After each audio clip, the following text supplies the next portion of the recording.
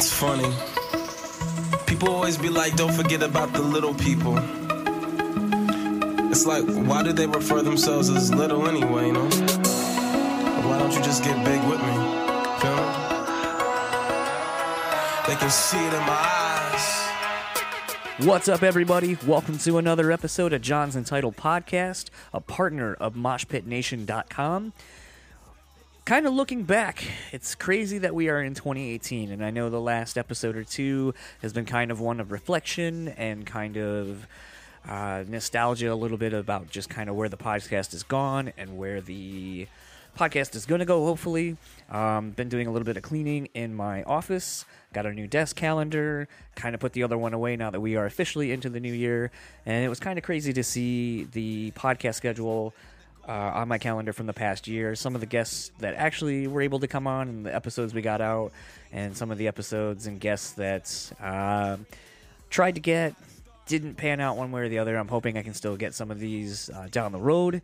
And I'm already filling out dates for this year very early on. And it's crazy. Like, I mean, even today I got an email from someone that I had reached out to. And upon sending basically the resume, as I like to say it, which is just the podcast as a whole, to the person so they could check it out, they offered me pretty much anyone on their roster of clients. And so I will be doing 2 interviews later this week, literally back to back, with 2 kind of entirely different bands. And I'm really looking forward to it. And it's just kind of nice to see the momentum still from the end of this past year going into this one. Kind of filling out my calendar with vacations coming up with my wife. Most notably in the next couple of weeks, we will be going to LA, going to see 18 Visions, and I was actually thinking maybe I should try to go see a Kevin Smith podcast while I'm out there, the Hollywood Babylon, and to go to that if I can.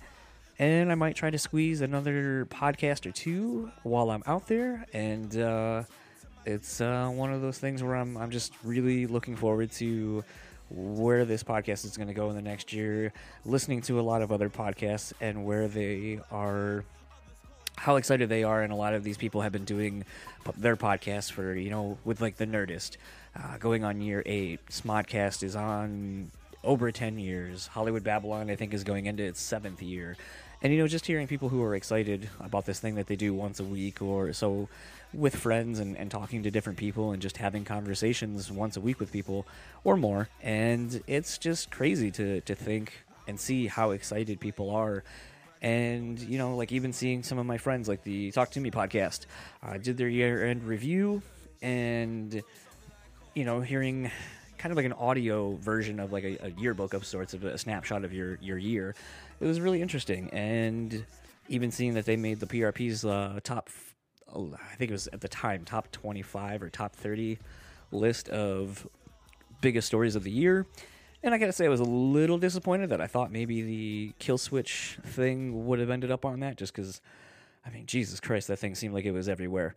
But be that as it may, it was really cool to see Joshua and John over there getting some love for the Wes Borland interview. And that's actually a guest I'm hoping to get some point this year. I've been working on it for a little while, but definitely going to try to get a lot more diverse people this year. And one of the things that kind of led me to the guest that I have on today, which is Glenn Willis of, really of a few different bands. He is in October Bird of Death. He is in 2 Minute Minor, and most recently the new vocalist for the old hardcore punk band, The Blamed. And I reached out to him and I was like, I really want to start trying to get different types of guests on. I always have people who are in metal and hardcore and stuff like that. And I wanted to reach out and get somebody that is more in punk. Punk's not something that I listen to typically. I mean, I would say maybe outside of like a band like Turbo Negro or Refused or things like that. But I think that's more, it's not necessarily punk. I feel like that's more still in like a rock or a classic rock or even like a hardcore kind of area, not punk rock. So, I mean, my scope of knowledge in that field is limited. But the thing that I have kind of been thinking about the last couple of months with where I want to take the podcast is, with it being called an Untitled Podcast, that means I can take it in any direction. I can talk to comedians, I can talk to people in movies, or actors or actresses, or producers and musicians, and I really want to start diversifying what this podcast is and who I talk to. And I think at the end of the day, as I say in this interview, even the thing that I want to do is I just want to have conversations with people and learn something from them and be challenged by maybe what they do. And I think this is a great conversation and kind of a good way to dip my toes in, because there are a lot of bands that Glenn mentioned, since he's now living in Chicago and has lived in Chicago before. And there's a lot of it where it's like, it's just so outside of my realm of knowledge. Like, I grew up in the Christian metalcore kind of scene, like, the early 2000s. And it's like Glenn was into like the Christian punk rock scene, which I remember seeing when I was in high school with kids I went to school with, talking about it and seeing some of these band names on their battle vests and so forth. But as a whole, it is definitely not a scene that I was active part in and knew much about. And yeah, I have no bones about saying that I don't have any knowledge about those things. But I think the story that Glenn has that I think can be applied to anything really is the fact that he's always been someone who's been passionate about music and been very passionate about pursuing his passions and helping other people get in front of people, just basically helping and wanting to see people succeed while he succeeds, because music's that meaningful and powerful to him.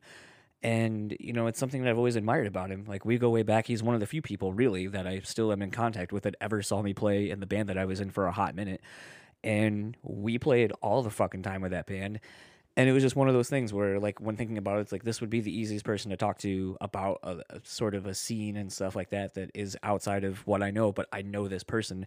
So I reached out to Glenn, and we got this done really quickly. And as you'll hear in the chat, we get kind of really serious about a lot of the stuff. Glenn, like I said, with him being so immersed in our local music scene, when I was thinking about things I wanted to talk to him about, he's one of the few people I've ever known that has been such an the focal point of a music scene. Everything kind of runs through him. Like, he books a lot of shows. He does all these things that I had never, when everything kind of fell apart, like it kind of does when bands, break up or so on and so forth. He was one of the few people I've ever seen where basically the scene blamed him for a lot of the things that went wrong. And maybe some of it's just, maybe it's not. I mean, Glenn does a pretty good job of saying, like, not hiding anything that was going on with him at the time, and very courageously being very honest about things. And it's one of those things where I think where he's at now and where he's been like the last few years with his Chicago stuff, like since he's moved to Chicago, he quit drinking. Like, that was definitely something that was a problem with him when, I was booking some shows with some of the stuff that he was doing before. So, I mean, in this time, he has, maintained his sobriety and also found, his religion again. And so it's just kind of an interesting tale how it all weaves around, still like being passionate about music and so forth.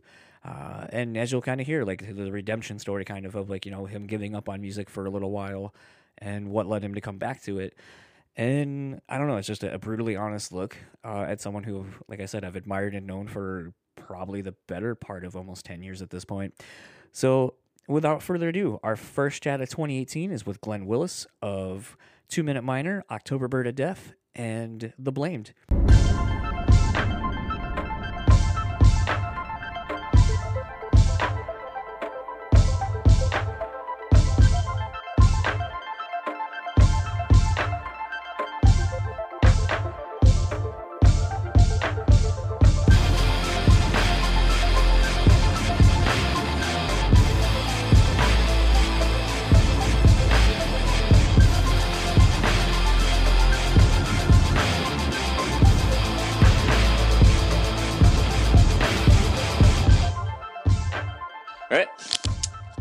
And do you still go by Glenn? Because I don't know anymore with your Facebook name, like what you actually go by anymore.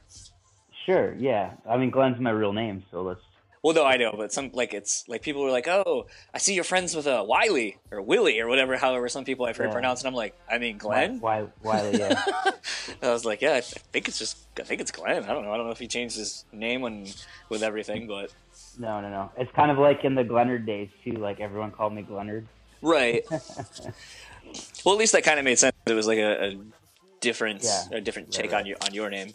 Yeah. So on this early Sunday morning, on the eve of the new year, I have the pleasure of talking to a longtime friend, Glenn. Glenn, for those of you who may or may not know when this comes out, is a member of 3 bands. October Bird of Death. Is it Bird or Birds? Bird. Okay, I always want to put the S on there. That's fine. 2 Minute Minor, and more recently, The Blamed, for some people who may remember those guys. Glenn has been one of those people ever since I've known him to be very passionate about music, and has always been at least in 2 bands at any given point in time, and is usually playing at least 3 to 5 shows a week, and putting the rest of whatever scene he's a part of to shame. How are you doing on the Sunday afternoon? Very good. Glad to be here talking with you, man. It's been a while. Yeah, I remember playing your basement Yes. many years ago. Yes.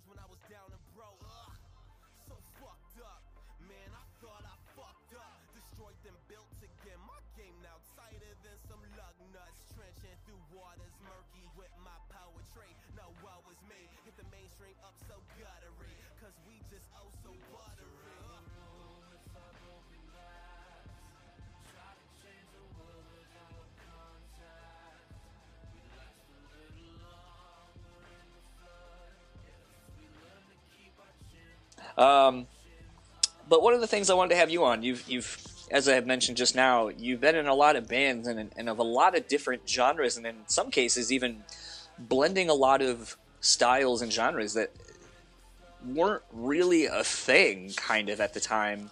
I mean, I'm even thinking of a band like There's Ethel Be of Lions, which was, I don't even know how you describe that band, but I think was sort of a product of its time, but was even still something that if it were to come out now, I still think would be unique unto itself, even, almost 10 years after the fact. So I've always kind of admired the fact that you're not afraid to just weave in and out of any kind of genre and just really commit to it. But like I like to do on here, let's start where it all began. Why don't you give us a little bit of a background on you and how you got into music and all that kind of stuff? Oh, man. Okay. I gotta go back inside my brain folds and figure all this out here. Well, I guess I started doing music in high school. A friend of mine, Nate, who was this Christian dude, started a Christian punk band. Okay. And he brought me to Cornerstone 1998, I want to say it was. Okay. You remember what Cornerstone was? Oh, yeah. Yeah, the Christian festival. Yeah, it's kind of weird that I'm just kind of surprised nothing has come into its place to take over. There has been something. What? Oh, that's right. I'm sorry. Yeah, the Audio Feed. Yep, that's right. Almost in the same place too. Yeah, it's very small. I know that. Well, we'll get more into this, but the commune that I lived at for about 3 years, Jesus People USA, used to put on Cornerstone. Okay. And when they shut down Cornerstone, I think it was 2012, if I'm not mistaken. Sounds about right, yeah. They gave all their contacts to Audio Feed. Okay. So it's kind of an extension of that, but it's a lot smaller. So anyways, I went to Cornerstone 1998, and I was really into punk rock then. My favorite band at the time was Operation Ivy. So my buddy was like, you got to check out this band called Head Noise. They're a punk rock band, with a female singer. So I went and checked them out, and they blew my mind. And I actually got saved at that show. And so that's when I became a Christian. It was 1998 at Cornerstone. I always wonder why I how wanted to do music. So we started a Christian punk rock band. And I'm trying to remember too. Were you still living in Kalamazoo at this point, or was this living somewhere else? 1998. Yeah, I would have been in Kalamazoo. Yeah. Okay, because I went to high school in Kalamazoo. Okay, same. because the thing about what's interesting too about us is like having lived in Kalamazoo and being a part of a scene for what little bit I feel like there was one, like in the early to mid 2000s, kind of has a plays on to some of what we'll end up talking about a little bit later on. So you ended up starting a punk band while you were still in high school. Like I mean, speaking to Kalamazoo, I mean, I don't a terrible one. We were bad. I don't really recall. Like, I know the high school I went to and some of my friends that went to other high schools within the same area, there wasn't really that thing. Like, you know, I listened to a lot of other podcasts with musicians and so forth, and they're always like, oh, I was in, like, you know, from the end of middle school all the way through high school, I was always in a band. And that never really was a thing for me growing up. Like, I never heard of people being in bands. Like, bands were things that people who were out of high school, maybe in college or outside of college, that was the thing they did. So what was it like being in a band, let alone a punk band, while you were in high school? Like, what was that like? We were, for real, very terrible band. So I think there's a reason why a lot of people start bands outside of high school. I don't know. It was fine. It's always weird being a Christian in bands and in high school, like being outspoken about it, because there's a lot of weirdness towards that, as you probably know. Yeah, a little bit. It's completely different today. It's completely different today because I think Christians isolated themselves a lot back in the 90s, especially I know my group of people did, and I think it's a lot better now because there's not really a Christian scene. It's just, okay, if you believe in God, that's cool. That's what you believe in. It's kind of like the reason I really like the hardcore scene is because they're accepting of different beliefs in the scene, and it doesn't make you any different. And I feel like that's a really good thing today that we don't have a quote unquote Christian scene, because it really just separates people, and I don't think that's a good thing. It's been interesting, and it causes more damage than good. No, for sure. It's been kind of interesting in listening to like Bad Christian podcast and listening to the dudes from Emory talk about with other pseudo or at the time Christian artists, and listening to people talk about how if you label or you were perceived to be a Christian artist of some sort or in a Christian band, that it meant that you had to uphold these certain beliefs and ideals that people put on you as a person or as an entity, as the band. And some people were like, yeah, you know, sure, I liked having beer, or I like to have cigarettes. Like, I am a person too. Sure. And so it's something I never really thought of as far as people having to being judged within their own scene of under the umbrella of Christianity because of like, well, Christians don't smoke, or Christians don't drink, or Christians don't swear or do these things. And it's like, I mean, sure they do, yeah. No, for sure. But it was just really weird to hear all these people be like, yeah, I had to like sneak around and go to like a bar like 5 blocks away from the venue just so no one would see me and like all this. And it's like, I never would have ever thought of that. That's how the scene was back in the 90s. Yeah. I can only speak for that, you know, for the 90s and early 2000s because that's what I lived. But right. So, I mean, that's how it was. What, growing up in a very small town, and for those that don't know, Kalamazoo is, I mean, people don't even know it exists outside of the Primus song. So, yes, it really is a real place. Glenn and I have lived there and have fond memories of being there. But the thing that's interesting is I kind of feel like it's a very small vacuum of... I feel like it has the trappings of every small town that people are probably familiar with. Like, a lot of people don't get out of the area, and it just kind of is what it is. And what was interesting to me is by the time I ended up meeting you, you were in probably one of the bigger bands in our local scene, just not even in a specific genre, just in the scene, like in the music scene as a whole. And even I would say in West Michigan, which... how long did it take you once you started your bad punk rock band to I mean, we'll talk, I guess we'll go even before that, like with Search Party for Mel is one of the earlier bands I can think of that you were in I consider that my first real band. And even still, like, I remember that band playing out quite a bit and having quite a bit of a name for itself. Sure. When I wasn't even a part of the music scene and didn't even know where one could go to see local music, but it's like I heard about the band and knew like they had a good buzz about them. So what was it that took from being in a bad punk band, quote unquote, to being in a band that like people are seemingly having interest in and all that? Like, what was that like for you, being able to kind of hot from something that probably no one really was interested in, maybe due to the style Nobody. or whatever, to being in something. I think it was due. Oh, go ahead. I'm sorry. No, I was going to say, just what do you think attributed to the early success of Search Party for Mel? Well, I honestly think so the bad punk rock band that I was in was originally called Inspector 7. Okay. And so this was like pre everyone had internet type thing. Like you didn't have MySpace yet. You know, this is like 90s. I had a sweet Zanga page. So we didn't really know a lot about different band names and stuff like that in like 95, 96. So a band actually came through our town. You probably don't remember this band, but they're called Buck, Believers Under Christ's Kingdom. I never heard them, but the kids in my high school, one of them being Nate that went on to be the bass player from Brothers. Yeah. Him and I went to the same high school, and like, so all of like that scene of like the Christian kids, like a lot of them were so into like the Christian punk scene that was going on around then. And so a lot of them would be like, oh, I went to this insert whatever band name show. And I want to say that band played Club Soda.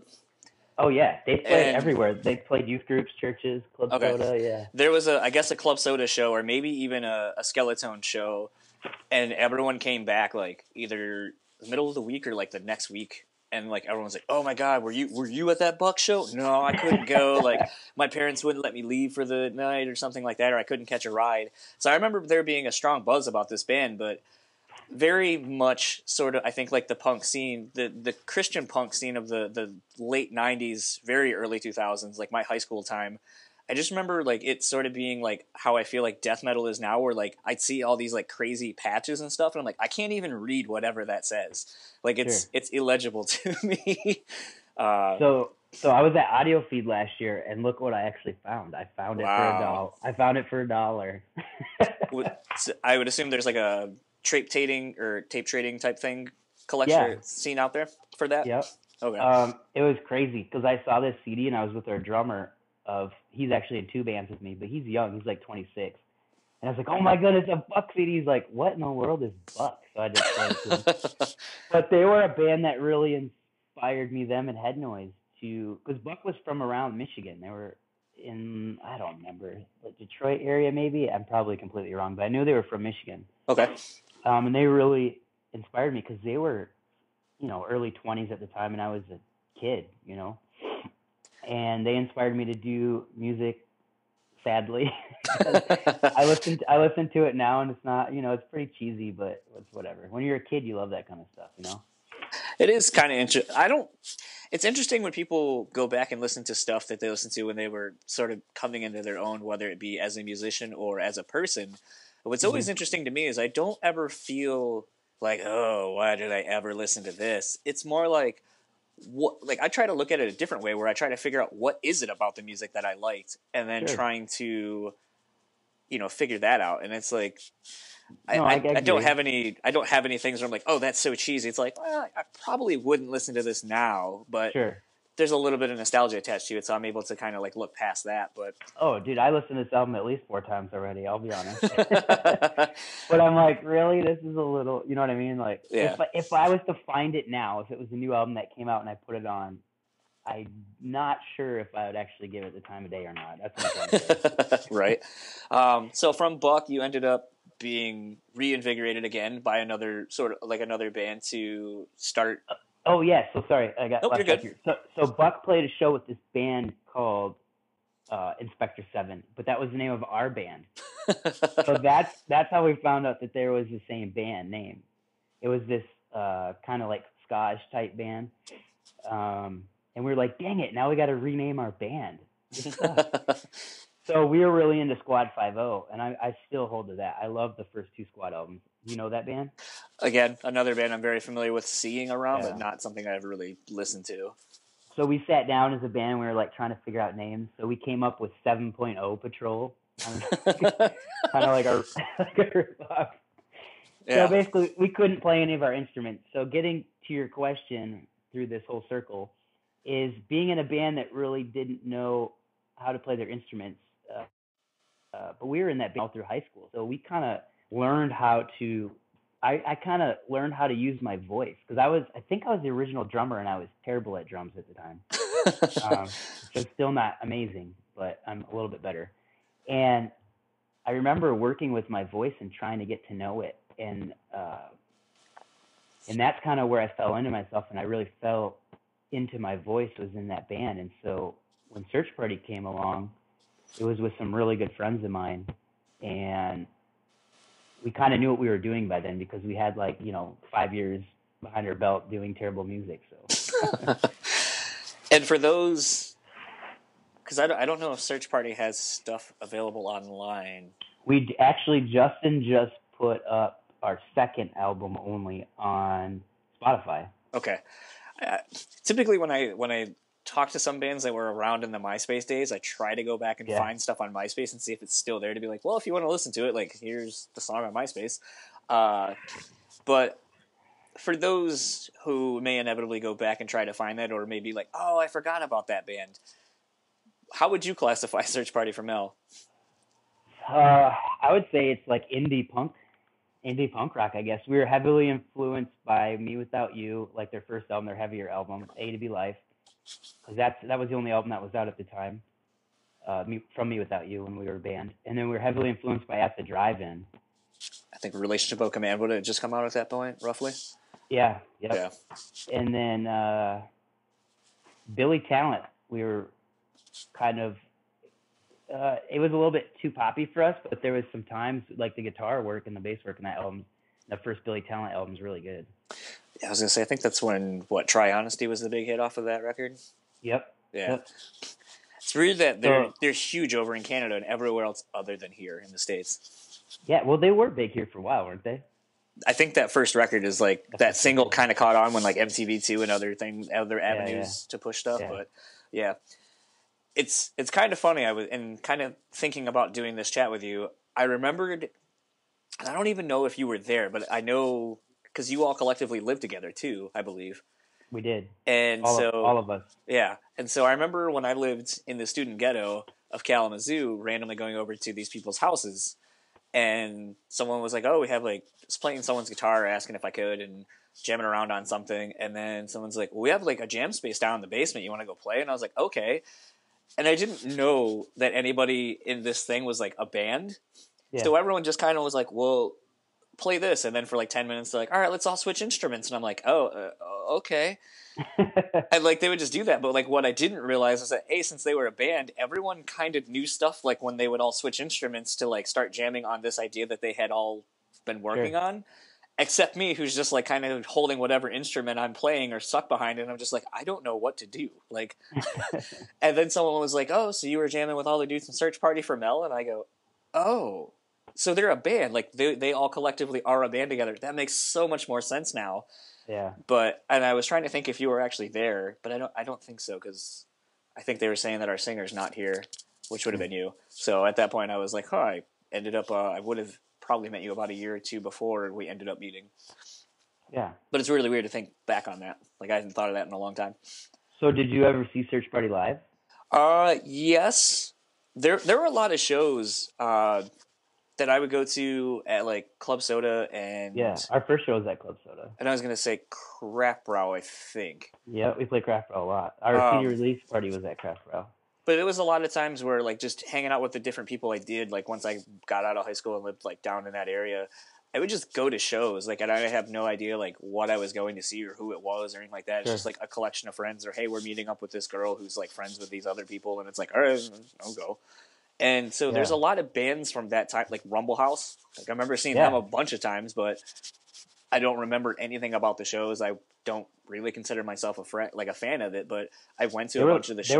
They were like rap kind of, right? They were basically like the ICP of like our scene. And then the weird thing was like one of the dudes in the band I went to high school with, and he was a typical like burnout kind of kid, very quiet, didn't say much. And then when I saw him perform, I was like, what the hell is this? Yeah. Like I had no idea you had any of this in you. Yeah, he broke out, man. He broke out of his shell. That's what I feel like on stage, like that's the true me, you know? That's how I think a lot of musicians feel. Well, I was going to say what's interesting, though, is looking back on a lot of the Kalamazoo scene that I ended up kind of knowing, like between like you and Luke and from Reinventing and Royal, like all of you Yeah. are relatively soft spoken and pretty quiet, but it's like your onstage personas and what you perform are completely the opposite. Yeah. Very, very interesting. And then oddly enough, I'm pretty outgoing, but then you put me on a stage and I'm pretty reserved. But That's funny. so from Speaking of Luke, sorry, I got to give Luke. Luke is still one of my great buddies. I love that guy. But as a result, kind of around that same time, we played a lot of shows with your other band that kind of got a lot of notoriety in the local scene and beyond. Was Their Teeth Will Be of Lions. Yeah. And that was around the time in the early 2000s of a lot of like dual singers, like having two vocalists at times. Like it wasn't super prevalent like it kind of is now with like a We Came as Romans or even like an I Prevail type band or whatever. Sure. But you had always had the female male dynamic, so very much like sort of like the one song from like was it From Mom to Ashes, or even was it Circle Takes the Square? Was that the other band that had two vocalists? I'm not sure. Okay, that's a band my wife. Wait, did Circle Takes the Square? I know they were kind of like. I know of them. They were kind of like a little bit grindy, right? Sort of, Grind yes. sounding? Yeah. Yeah, but I think they had a female vocalist and a male vocalist, if I'm not mistaken. Okay. But it was always interesting to see you guys because there's just a collection of people on your stage. Oh yeah, there's 7 of us. We're like Which- a ska band. Well, it's funny you say that you guys are a ska band because like I don't feel like you were like a typical No. ska band. No. We had enough people. Oh, to be a ska band. Yes, Yeah. that is true. But I mean, like you incorporated so many different types of styles of music, Yeah. and oftentimes some of you would all switch off on what you were playing. Like I think I can remember a couple of you switching instruments like mid-set or for a couple of songs. Yeah. Where did that come about? Because I mean, even still, that's not something. I mean, unless you're in Slipknot, like there's not 7 people on a stage like playing, let alone on a local level, Oh and man. mashing genres like that. Like, so where did that come about? Well, did you ever hear the Teeth Will Be of Lions first album?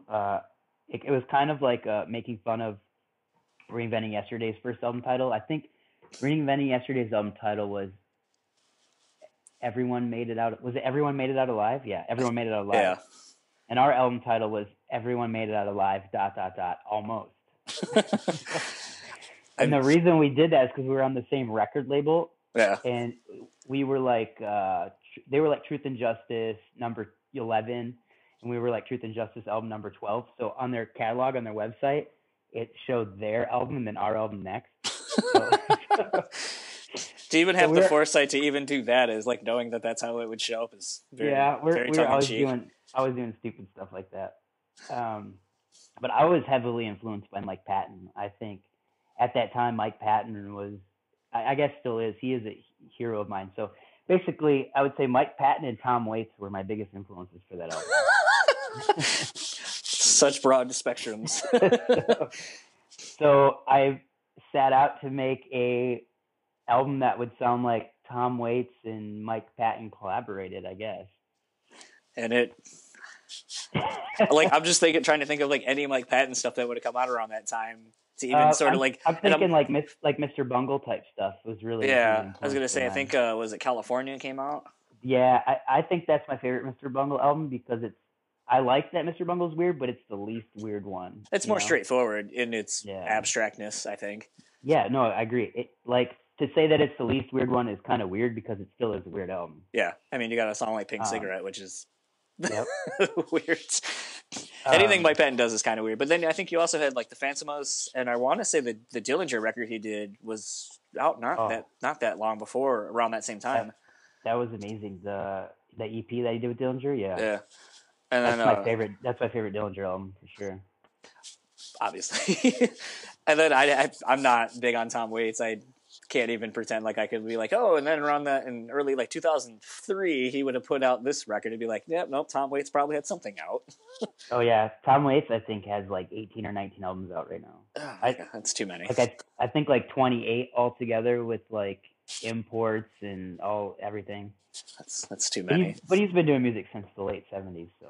But the fun thing for me and I think it really encapsulates sort of what Kalamazoo's vibe is the fact that a band like TTWBOL can can have success even in its oddness. And as an extension, like you, like I just remember, I think you were, like I said, at that point when I had met you, you were just so, like one day you might be like the most hardcore, like literally like genre wise, like hardcore dude, like where you'd be like, oh, I'm listening to this like New Integrity record, blah blah blah blah blah, like Sure, yeah, hardcore. Got my shaved head, like all about PMA and all that stuff. So then the next day, you'd look like like you sort of did like in the Glenard days where you're more like a kind of like a like dapper looking, dapper dressed gentleman, and you got a beard and like a pocket watch and all this kind of stuff, and it's like, Sure. okay, I really don't know, like. Okay, well that's the weird thing about me is I have 3 styles of music that I completely love and that I'll always love. I love dark folk music. That's a huge passion of mine. Hardcore punk and punk were what I listened to growing up, and so that'll always be in my blood and in my DNA. And then folk punk is a huge. I love folk punk. I can't get enough of it. It's so weird though that you were able to combine all of those and not like I just always remembered like watching the band and just being like, I don't know how this works. Like I get all the pieces and I can kind of see where everything's coming from, but just collectively I have no idea how this works, let alone how there's a full room of people who are so into this. Like I don't know how this, like in wrestling terms, I don't know how this got over in a crowd, like to where people are like, you need to come see this band. But I also think it was just the collection of personalities too. Like everyone in that band, when you have 7 different people, like there's going to be so many different things. And then go ahead. I also think that we were all actually passionate about the 7 different styles of music that we were playing within that band, combining it. The other thing too, and I know this existed because obviously the White Stripes would have been growing popularity wise right around the same time, and another Michigan band. You were one of the few people that I knew that had was actually dating one of your bandmates, and I was always like, how does that work? And your co-vocalists? That's even weirder. Because I mean, typically it doesn't work very well. I eventually ended up learning that, but at the time it seemed like everything was so great. I was like, wow, this thing works, and I just don't know how I mean, I know in my relationships, like I would hang out with someone all the time, and then I'd be like, I can't imagine being like, and now I have to, not only do I hang out with you in my actual life, but now this other thing I do to kind of like escape my life, you're there too. I'm really good at doing that to myself. I'm really good at putting myself in awkward situations and having to navigate through them. I guess it helps me grow and destroys me at the same time. Do you really? I mean, I do a lot of that inward reflecting, like where, like, let's say, like something I always used to make jokes of to my other friends, like, they would be habitual, like, daters and stuff like that. And then it'd be like, if you talk about their ex, or they would talk about their ex, like, oh, that person's crazy. And then it's like, you talk about another one, oh, so crazy. And I go, isn't it weird that the only constant in all these quote unquote crazy relationships is you? Sure. And I was like, why don't you ever kind of sit down and think about like maybe how you relate or cause some of these things and maybe figure out a way to not be to do that. And oddly enough, when you say that, it's like I don't really feel like people take, especially back when we're in our like early 20s, I don't think people really take the time to be introspective like that, introspective, to kind of think like that. But like I feel like when you went from and forgive me for speaking out of turn, but it seemed like when TTWBOL was done and kind of like wrapping up, it seemed like it was sort of a dissolution because of the falling apart of your relationship you had at the time. But it seemed like you were able to then channel some of that into what would become Glenard and the Bastard Few record. Am I missing that, or is that an accurate description, kind of? I was in Glenard when I was in their Teeth of the Lions also. Okay. It seemed like go ahead. Close to a year, I think. Okay. Maybe like 9 months. So I kind of want to go back and reflect on what you said about being the crazy one in the relationship. Well, I didn't necessarily mean it to be you. I'm just saying, like, I have a lot of friends who I completely understand. Yeah. But I would say that I still am I'm a very emotional person, and I wear my heart on my sleeve, and I'm very open and real about things, so everyone kind of sees all my baggage and garbage. Mm-hmm. And that band, I put a lot of baggage and garbage on that band, on their Teeth to Be Blind. I can't believe they actually stuck around with me for as long as they did.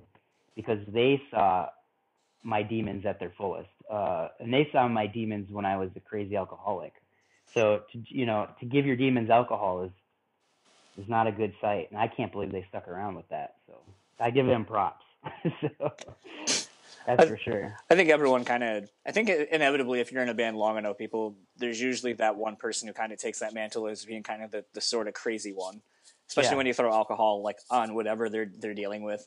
I know for our band, it was probably me, since I was in a not happy place, and I had disposable money since I basically was a server making a boatload of money. And it's like, like I've often said to some friends, they're like, I used to make so much money serving, like I'd walk away every day almost with like $250, $300 in my pocket. I go to the bar, and between video games or pool and playing music on the jukebox, and then like buying drinks for everybody and myself, it's like I'd be lucky if I had $20.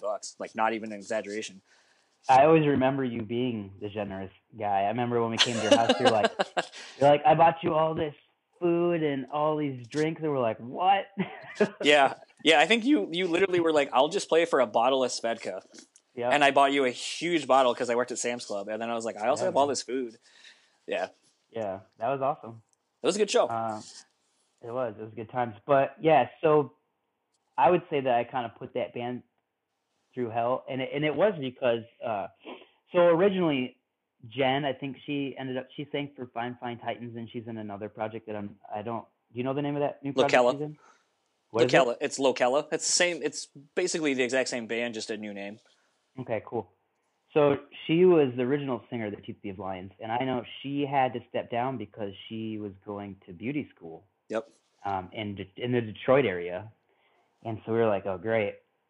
So everyone in the band just wanted me to sing. They originally just wanted me to sing because I took Bass Adam from Search Party, and I took Derek from Search Party, and there was 3 of us, and we started Their Teeth Will Be of Lions. And for some reason, like in that time, I was like, we have to sound completely different than Search Party because there's 3 of us, and I don't want anyone to compare the sounds. So let's get a girl singer. But I love bands with female singers. I really do. And so I really wanted to go down that route and try it out. So when Jen left, they were like, well, let's just roll with you singing. I was like, nope, we got to get a singer. I remember we had tryouts in that practice spot we were talking about. And we literally probably tried out like 15 to 20 different girls. Wow. And we just, it was weird. None of them were on that level that Jen was on. She's a really good front person. Like she does really well. So anyways, I was dating this girl at the time, Jeanette, and we knew that she had been in choir and that, she was into bands, but she'd never been in a band. And she's like, I think I can do it. And I was like, okay, whatever. So we were getting desperate because we were trying to release this album, and we were trying to, tour it, and, touring it meaning, like in the surrounding areas. Right. And so she came and tried out, and she killed it. And everyone was like, whoa, this is amazing. So Bass Adam, with the knowledge that he has, was like, I don't think it's a good idea to have your girlfriend in the band. I think this is a really bad idea. We can keep her in the band until we find somebody. She can go on this tour with us, or this, handful of shows with us. But after that, I think we should try to find someone else. And we're like, okay. So we ran with her. She killed it live. And everyone was just like, well, let's just have her in the band. And so, go ahead. I was gonna say, and something I've not really ever seen this in general, really, but let alone on a local level. It seemed like when there's like TTWBOL, when it was finally done, the project was laid to rest. Mm-hmm. It was kind of weird because it was like a weird shift too in the local scene from what I remember, because like Reinventing was calling it a day. Yeah. A lot of the long-standing bigger bands in the area were kind of packing it up. But the interesting thing to me when I think about that time was just seemingly like, and kind of forgive the crassness of this, but just kind of the general shit talking that went on, like just like the divide really of the local scene. Like everyone, like it seemed like a nasty divorce. Like people were just starting to take sides. Like it seemed like once everything kind of like the smoke kind of cleared, everyone was kind of good, but it seemed like you caught a lot of shit from a lot of people. And like I'm good at that. it was just really weird because it was, like I said, it was weird to see so many people kind of like lashing out, kind of done. But it was one of those things that, you know, it's weird to for a scene that, you know, was kind of known collectively as the Kalamazoo Rage Crew for drinking and stuff. It's like for a bunch of people to point fingers at someone and be like, well, you're an alcoholic or things like that. Or but then like when that kind of all cleared, like I said, like I've never seen a collection of a scene really just kind of lash out at one person, and it seemed like you just took a brunt of a lot of stuff for the Kalamazoo scene. And it's like I think you made a statement maybe on like MySpace or something. I forget I feel like there was a platform you used, and maybe it was even like a local paper to kind of talk about it when Glennard was kind of doing stuff like more actively. It was a local paper. Yeah. The Kalamazoo Gazette did a piece on me. Okay. I vaguely remember reading that, but it's so weird to like, how do, I guess the easiest way just to ask it is like, how does that make you feel when you put so much into a local scene and you're supporting the scene itself, like between booking shows and helping people kind of to grow their own thing and kind of be prosperous and helping people achieve like something that makes them, that they're passionate about. And they just kind of have the whole thing blow up in your face and everyone starts blaming you. Like, what is that? How do you deal with that? Like, I just feel like that it would just be so, like, I would just be so hurt by the fact that like all these people, and like, I have a tendency to be so forthcoming with, you know, positivity and trying to help people, that now everyone's like lashing out at me. I'd be like, dude, what is this? Sure. I think the outlash was very needed. I think these people, oh man. Okay. Sorry, I'm digging up like old stuff. No, I am, if I had to go back and change everything, I wouldn't change a minute of it, because I'm a very stubborn person. I'm a very giving person. When I'm friends with someone, I will give them the world. I'll do anything for them, but I can also hold things over people's heads with what I do. So this was a huge learning experience for me as a person, because you got to understand, I was still really young then, you know? Yeah. What we're looking at, like, 22, 23 years old back then, you know, right? Somewhere around there. Yeah. Yeah. So I'm 37 now. So I think it was a really good learning experience for me. And I think these people exploding at me, I think they had the right to be honest. I think I took on so much with being in 3 bands, with pretty much trying to resurrect and lead this Kalamazoo scene on my own shoulders, just so I could get the recognition, not on purpose. But I really did try to revive that scene, and I really tried to put a lot of good shows together and do a lot. But I think subconsciously I was like, well, look what I'm doing. Look what I can do for the scene. And I think these people lashing out had the right to do so, because I think I was doing a lot of these things for the wrong reason. And I had to learn that the hard way. And at the time, I just dealt with it by drinking. And like, it got out of control. I became severe alcoholic. I was drinking a fifth a day. And the scene was divided. There was people who were on my side, and there's people who were completely against me. Like, you either really loved me because I took care of you and I loved you and I did everything for you, or you hated me because I burnt you. You know what I mean? Yeah. It was. So that's where the scene kind of did divide. And they were either for me or against me. And it's weird because it's such a small scene that we're kind of talking about it. But it almost reminds me of like high school. Yes, I mean, I think that's sort of what any music scene can feel like, especially if you're in the throes of it, because either you're the popular kid as a popular band, and you know you're only looking out and hanging out with the other popular crews, or you're the outsider looking in, wanting a part of it. Yeah. And if you don't, then you're always kind of looking at those people, sort of like, oh well, why are you so cool? Like, why? I'm going to be the anti this. Yeah, and just kind of go against it because it's not what I'm about. And sometimes that sparks its own scene and its own movement. Yeah. And I know I'm kind of being a little bit vague, but the people who went through all this stuff with me knows what I'm talking about. No, the point of bringing that up wasn't to throw other people under the bus or anything like that. It just literally was more of a thing of trying to think about it. It's like I can't think of any genre or scene, whether it be local or bigger, where I've heard of.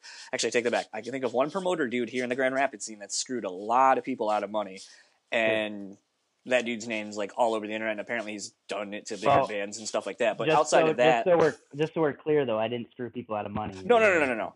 But right, exactly. No, the thing though that I wanted to talk about that though is just the fact that more or less like there's the end of a scene of sort of an era of sorts in the Kalamazoo music scene, and then it just kind of I just remember there being like you were sort of the focal point of blame for why it went away, and it's like I've never seen that happen. Like if you watch, like if you're like me, I watch a ton of band documentaries and stuff, and someone might be like, oh, there was like this band broke up, and then as a result, like they were one of our bigger drawing bands locally or on this scene, and just kind of like a slow fizzle. But it's like when it's all said and done, you never hear about someone being like, well, it was because of this person, and then collectively we all gathered to not like this person. And so I just, like I said, and the fact that it even made our local news, I was just like, wow, like that's so weird that it got to that point. Like, I mean, that just kind of speaks to the impact that you as a person kind of had on our local scene back then. And sure. It kind of made me the bad guy, and I kind of at that time, and I kind of like took that role because it's weird. It's like the Hulk Hogan syndrome. Like Hulk Hogan's the good guy for so long, and that's who I was in the scene. And then all this stuff happens, and you take on the bad guy role, but people still are involved in your life and still want to know what's going on. That's kind of what it was like. It was weird. It was like I was like you were a heel. And then the weird thing is I feel like you ran with that and you actually used it to like have people come out and see my shows, boo me if you want. Like, you ran with it. So I mean, I did. It's kind of like I think one of the things I remember you saying in the thing, like a pull quote, was something to the effect of like, if you don't like me or whatever, come to my shows and boo me. And I was like, that's so great because he knows that they have to pay to come see him to do that. Well, it's really funny because when Glenard's album dropped, I had a girl from the Recoil who did reviews come out, and she gave her album a great review, but she gave me as a person a terrible review. Yeah. And I saw her at the show. I think it was at Papa Pete's, actually. It's when we were giving away those free DVDs. Yeah. If you came to the door. And I saw her in the front row, and I pointed at her while I was on stage. I was like, wait, what are you doing here? I thought you hated me. She goes, I do hate you, but you just make such great music. I have to come out. And I just laughed, and I said, fair enough. That's awesome. I mean, I think that kind of speaks to you as a person, though, too. Even in light of any bad or negativity kind of coming your way, you still find a way to have fun with it and try to be inclusive in what you're doing because the music is the throughway through everything. Yeah. So around, if I'm not mistaken, shortly after the house show that we were talking about earlier, I think like shortly after that, I want to say you packed up and the band collectively moved out to Portland. Like I think you did a show with Holy Ghost Tent Revival, which at Billy's. Yep. And then I think it feels like maybe a month or two later, you're like, we're all going to Portland.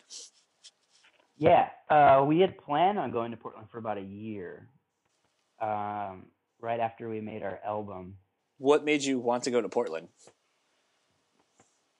Okay, well, we did a show. So we always hosted Crowd Surfers. Well, our banjo player, Jason Walker, hosted Crowd Surfers. You know what that is, right? Couch surfing, basically? That's what I meant. Sorry. Excuse me. No, that's fine. Surfing, not crowd surfing. Not a lot of crowd surfing at dark folk shows. No. Yeah, excuse me. And so he did that, and these guys from Portland came, and they were a band. It was a two-piece band. It was like kind of like it was a hip hop band. They had like backing tracks, and they had a DJ. So it was a three-piece band. I think they had a DJ, and then there was two of them. But it was really good. It was like social awareness kind of hip hop. Okay. Like what's going on in the world type stuff. It wasn't ghetto or anything like that. Right. I really, really enjoyed it. And they were from Portland, and they were like, how connected are you guys to this Kalamazoo scene? Is there any way that you could get us a show? And we're like, sure, when? And they're like, oh, like tonight. We're like, tonight? So we called up, actually our banjo player, Jason's girlfriend at the time was a bartender at the Strut. Remember the Strut? Yeah. And we're like, hey, we want to do an impromptu free show tonight. Is that cool? And she's like, sure. It's a Tuesday. We don't have anything going on. It was like a Tuesday or Wednesday. She's like, we don't have anything going on. Sure. You took a spot So- away from Boombox Ronnie. Oh no. So was that open mic night? I think Tuesdays were actually, Okay. but I mean I don't know. I just remember like he was always there, and he would always, whenever he showed up, you just give him a microphone and let him go. Oh yeah, with the SpongeBob costume, One of them, or the Scooby Doo. or the Scooby Doo, or actually Justin, our guitar player at the time, gave him Captain America outfit. Do you remember that one? Oh yeah. All right, and then quick reference for those who may listen to this and not know who we're talking about. There was I believe he was a homeless person, right? I think I don't know, because I know He was always on the lived with he was his- always on the streets though, basically. And Yeah, I think he lived with his aunt though. okay, Ronnie would literally usually carry around a boombox or something that would play music out loud, and he would just rap, and he would walk around downtown Kalamazoo, Yep. rapping In and costumes, and sometimes would stand on street corners and get money for his rapping skills, and then eventually that grew to him coming to like the Strut or some open mics and Yeah. performing with other artists and stuff. He's sort of like a local hero / like kind of like the Wesley Willis sort of, really, if I think Yeah, about dude. it. He just He did was like headbutt people. He was Kalamazoo's mascot. Yeah. He was awesome. But anyway, he reminded me of Jay from Jay and Silent Bob. Like he'd always stand outside the Quick Stars. Circle K, yeah. And rap and ask for beer. Yeah. Anyway, though, so you ended up doing this show with a Portland band at the Yeah. Strut. Yep. And so we get there, we set up and everything, and they're like, how many people do you expect to come out tonight? We're like, not a lot. It's a Tuesday night. There was a lot of people there. For a Tuesday night, I think like 50 or 60 people showed up, and they were Solid. like, holy cow, you guys put this together in like Hours. Yeah, 4 or 5 hours. We're like, yeah. They're like, you guys should come out to Portland. You would be really well perceived. This style is starting to catch on. So this was kind of like, because if you want to label it now, I would say we were kind of like a hipster band before it was hipster. Yeah, it's very You know? accurate. Like, I don't think like the whole hipster thing was a thing yet then. No, and for those, again, who like, because Glenn doesn't quite look like he used to back then, but think very much like the Lumineers. Like, I know there wasn't a washboard player in your band, but there easily could have been. Yeah. So, yeah, we kind of had that aesthetic and that sound Yeah. going, the big beard and everything. So, and I'll do a side note, and that's one thing, like, because I was in that band, I always played the part. Like album covers and shows were just as important as music to me. Like looking the part, playing the part was very important to me. Did you ever do theater by chance? Theater? Yeah. I don't know, What's just that? kind of, huh? What do you mean? Like local theater? Like Oh, plays and stuff? theater. Yeah. No, not No? really. Mm-mm. Just kind of thinking back about what some of the things we've said, I was like, it wouldn't surprise me if at some point you were like interested in like local theater or like acting or something. No, I like musicals and I like stuff like that. I would be interested in stuff like that. I just never really got into it. So anyways, we played the show and they were like, man, you guys draw really well. You got a really good sound. You got a really good image. Portland would eat you guys up because, now that we know what hipsters are, Portland is Yeah. the essential place Yep. for hipsters. So we're like, really? Okay. So we talked to everybody and they were like, when you move out there, get a hold of us and we'll give you a place to crash until you find a place. We have this, this basement in our house that you guys can stay in and everything. We're like, okay, cool. So do you remember the band Vitamin V? Yes. So Brad, our drummer from Glenard and the Bastard Few, he was the drummer of Vitamin V. And the bass player and guitar player of bass player of Vitamin V moved out to Portland. And when we ended up moving out there a year later, we stayed with him in his house. And then we went and visited these guys that said we should move to Portland, the hip hop band, and talked to them and everything. And, they were going to get us shows. And we actually, another reason we moved out to Portland is because our bass player was going to school there to become a chef. Okay.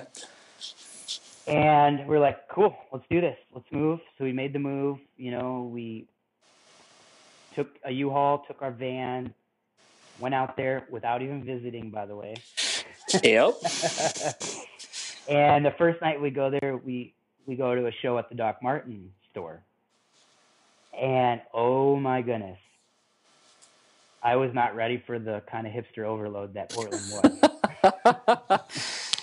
Yeah, but no, it's still super hipster, super quote unquote trendy out there. A little bit too much for me, but I did have a lot of fun out there. I think Seattle was a lot more fun, and maybe if you didn't head out to Seattle, I think you might have enjoyed Seattle a lot more.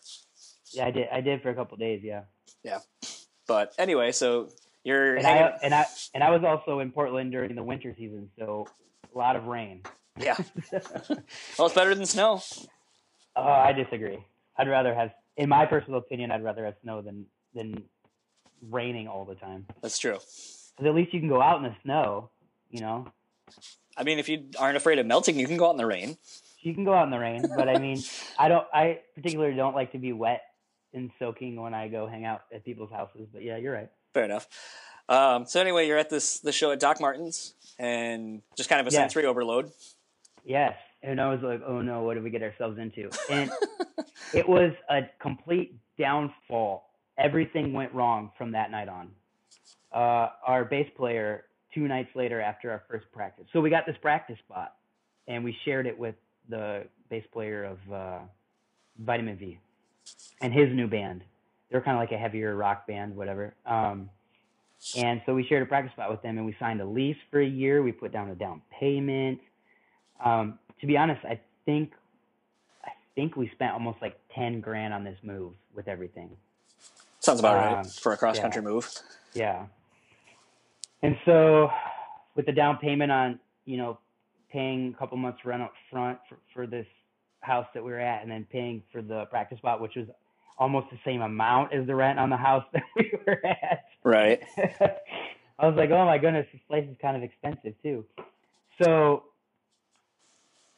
anyways, our bass player comes to us and he's like, look, this school is way more challenging and, it's asking a lot of me. I don't think I can be in this band. We're like, what? We just moved with you, 3 days ago from Kalamazoo, made this move with you. And now you're saying you can't be in the band. He's like, I don't think I can. I got to pay all this money for this school year. My parents are paying for it, whatever. I got to take this serious. I don't think I have time for this band. And we're like, oh my goodness.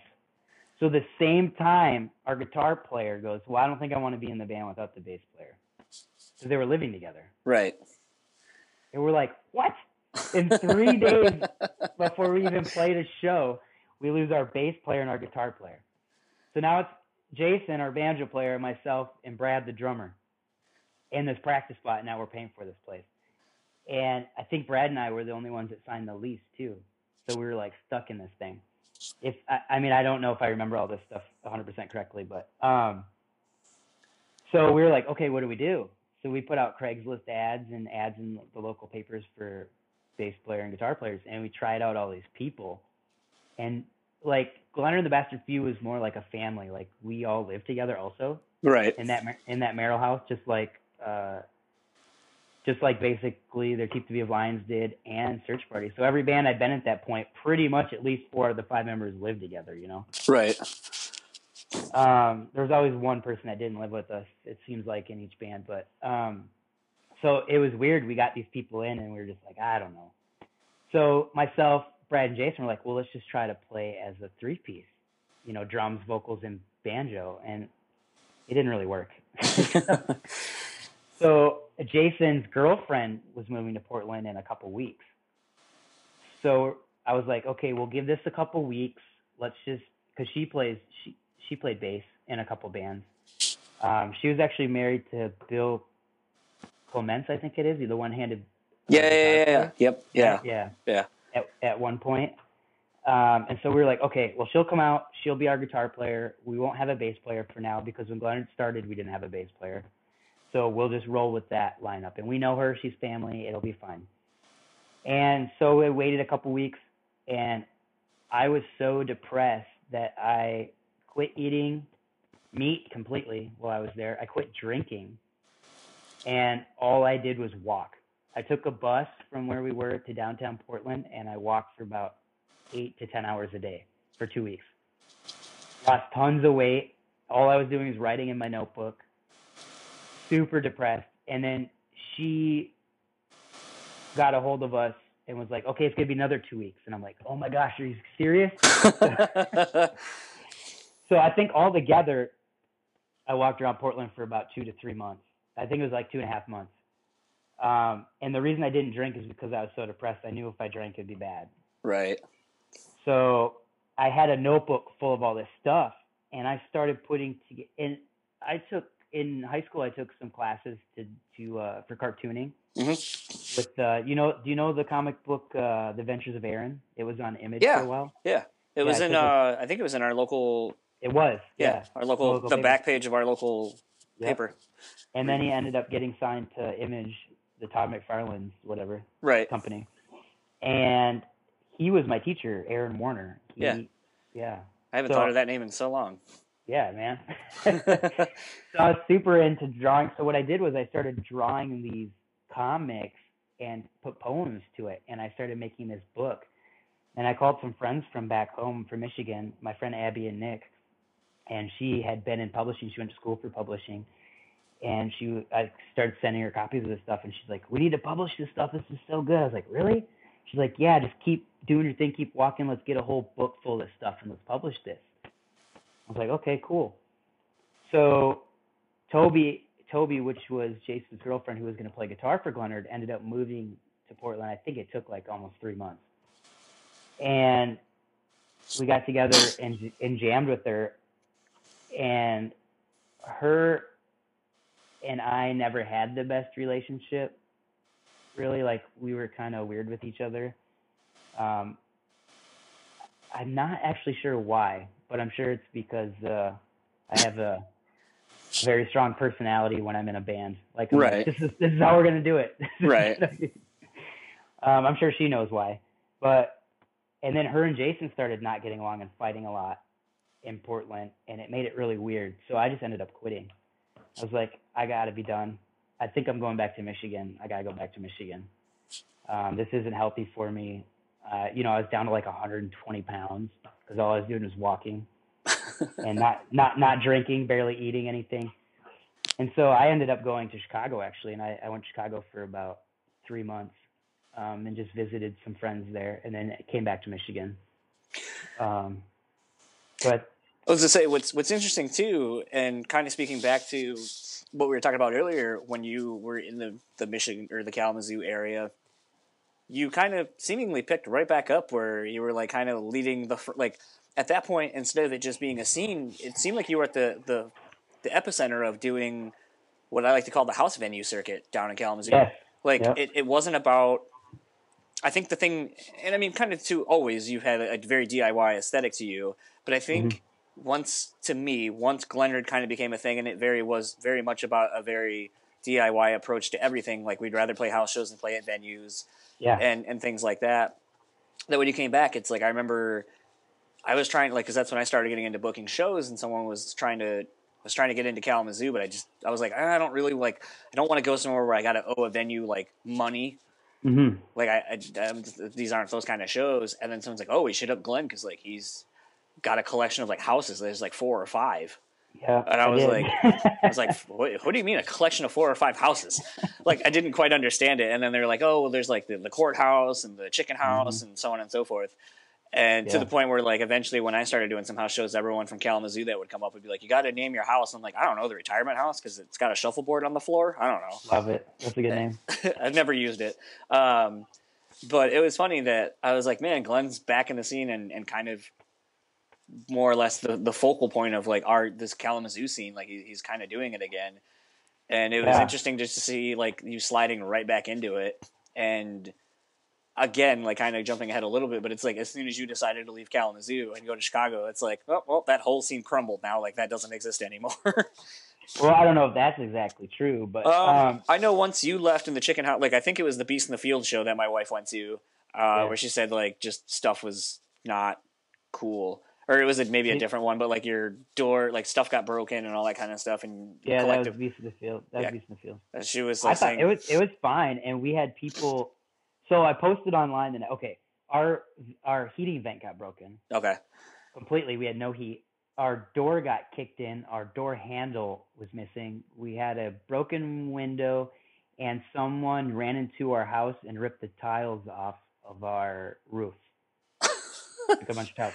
So I posted all this online, and I was like, look, we're trying to make a venue where people can come and they don't have to pay for alcohol. They can bring their own alcohol. It's all ages. We're just trying to make a safe Space. punk rock. Yeah, sure. Yeah.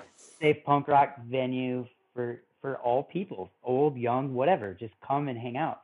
And the Chicken House, every time we had a show, that basement was packed. Because I think we did what we sought out to do. We wanted people to drink for cheap. We wanted people to be safe, and we wanted good bands. We only had really good bands play, you know? Right.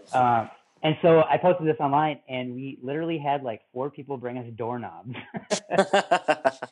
We had our buddy get up on the roof and actually fix the roof. We had our other buddy come over and help us fix the heating vent, and then our drummer built like a wooden barricade around it so no one could do that again. And then we had actually Bonus Save, Patrick.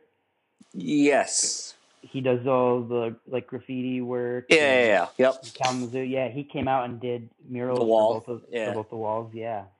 And like we were really impressed with the scene. The scene actually gave back. We're like, wow, this underground house party scene is it. It's where it's at, you know. And I actually had a venue. I'm trying to think of it. It was a venue that it was a gay bar, but then they ended up putting a venue in the back. In Kalamazoo? You know? Yeah. In Metro, Kalamazoo. the 411 Club. Yep, that's it. Yeah, because I book shows there. They sent me an email. It's probably Matt Dorbin. And told me how I was ruining the local bar scene.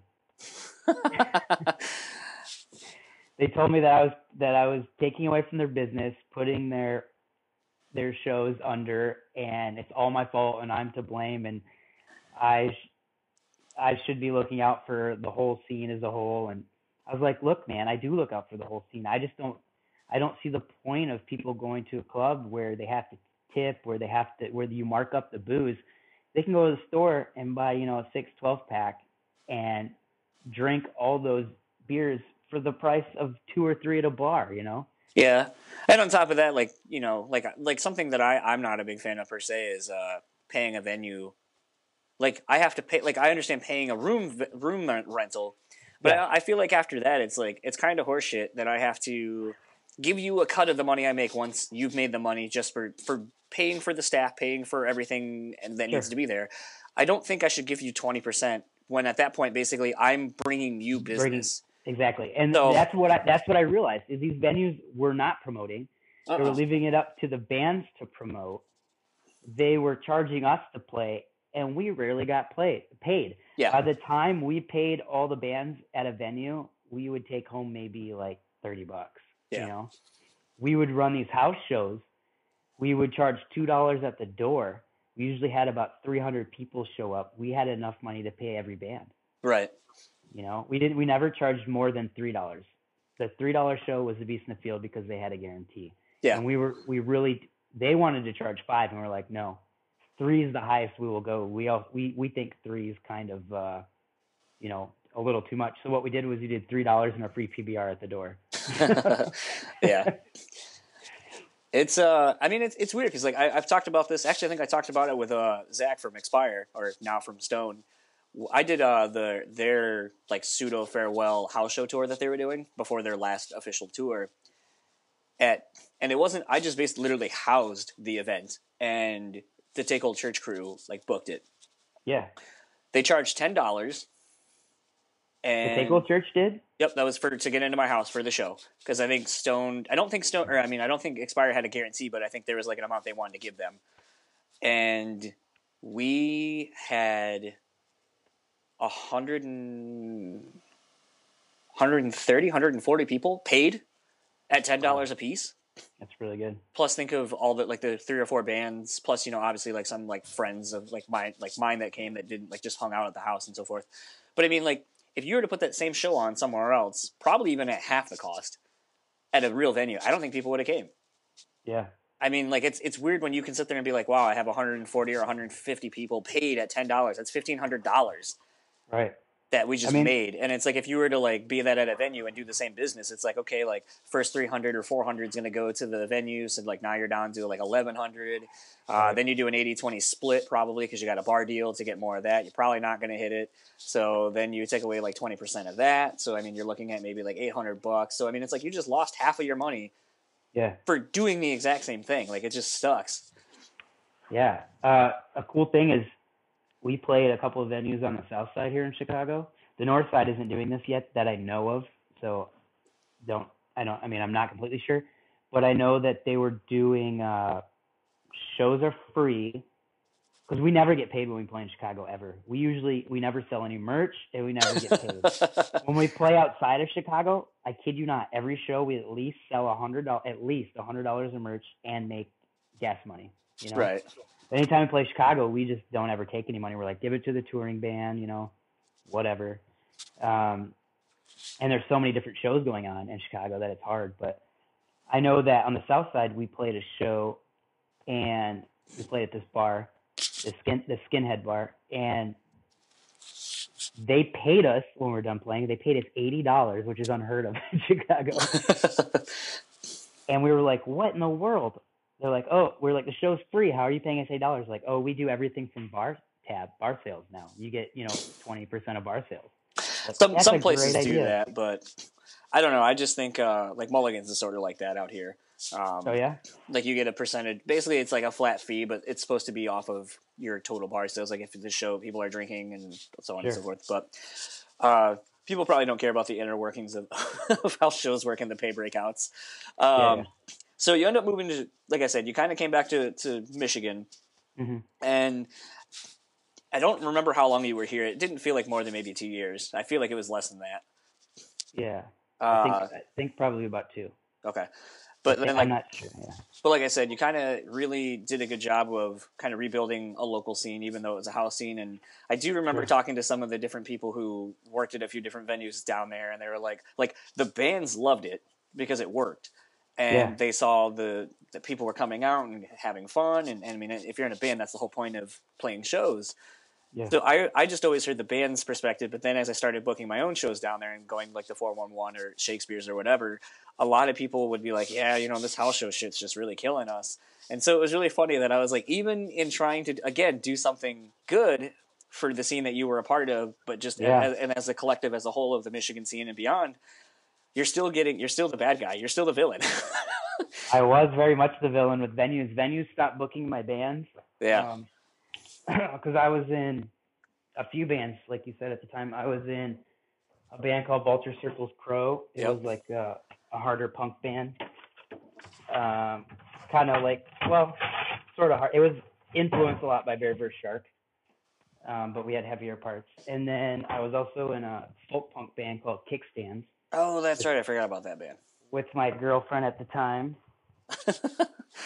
Still didn't learn that lesson. And then I was in a band called Drink Their Blood with my really good friend, still best friend to this day, Jeff. Yeah. Allsteller. Yeah. Yep, I forgot about that. And then Ben's still in that band. Yep, and I was gonna say Ben's now. Yeah, Ben took my place. Yep. And plays a mean saxophone. That's right, man. they're a great band. Their musicianship's amazing. It is. Although Montrose could learn to keep his shirt on more often. If you got the dad bod, you gotta flaunt it. I know. It's always funny. It's like it was like me one song in, and it's like, oh, this shirt's gotta come off. I'm sweating.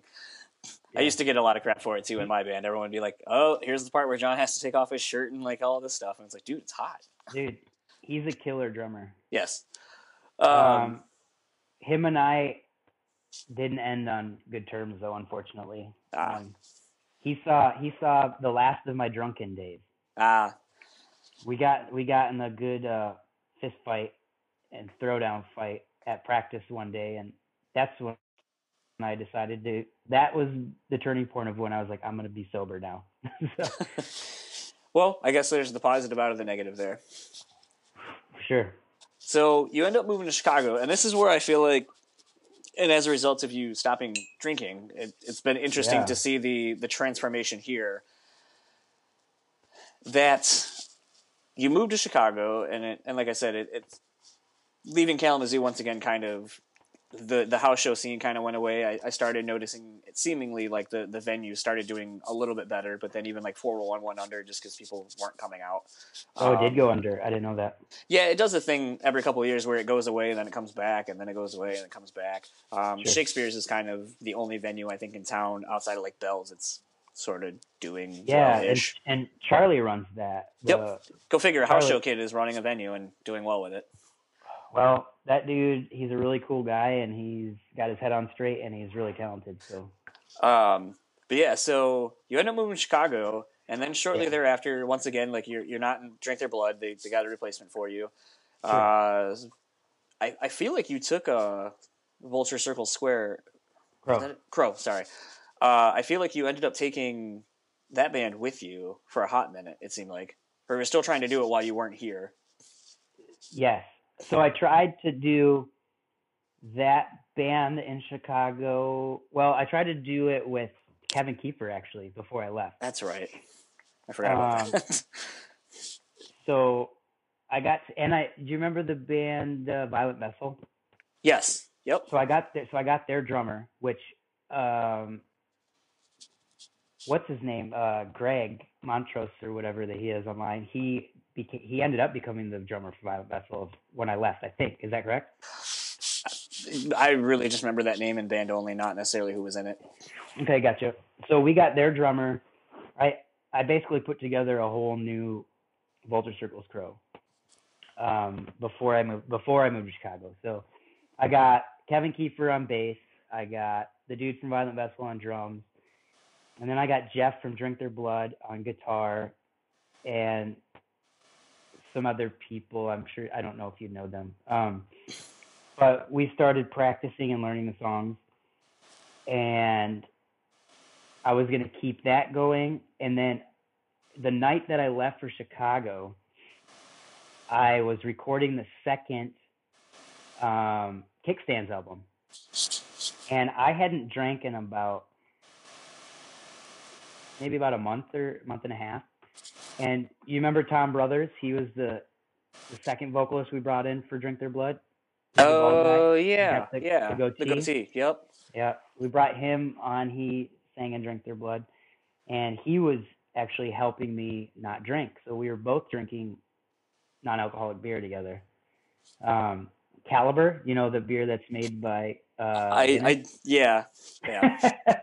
So anyways, Drink Their Blood had a show. No, sorry.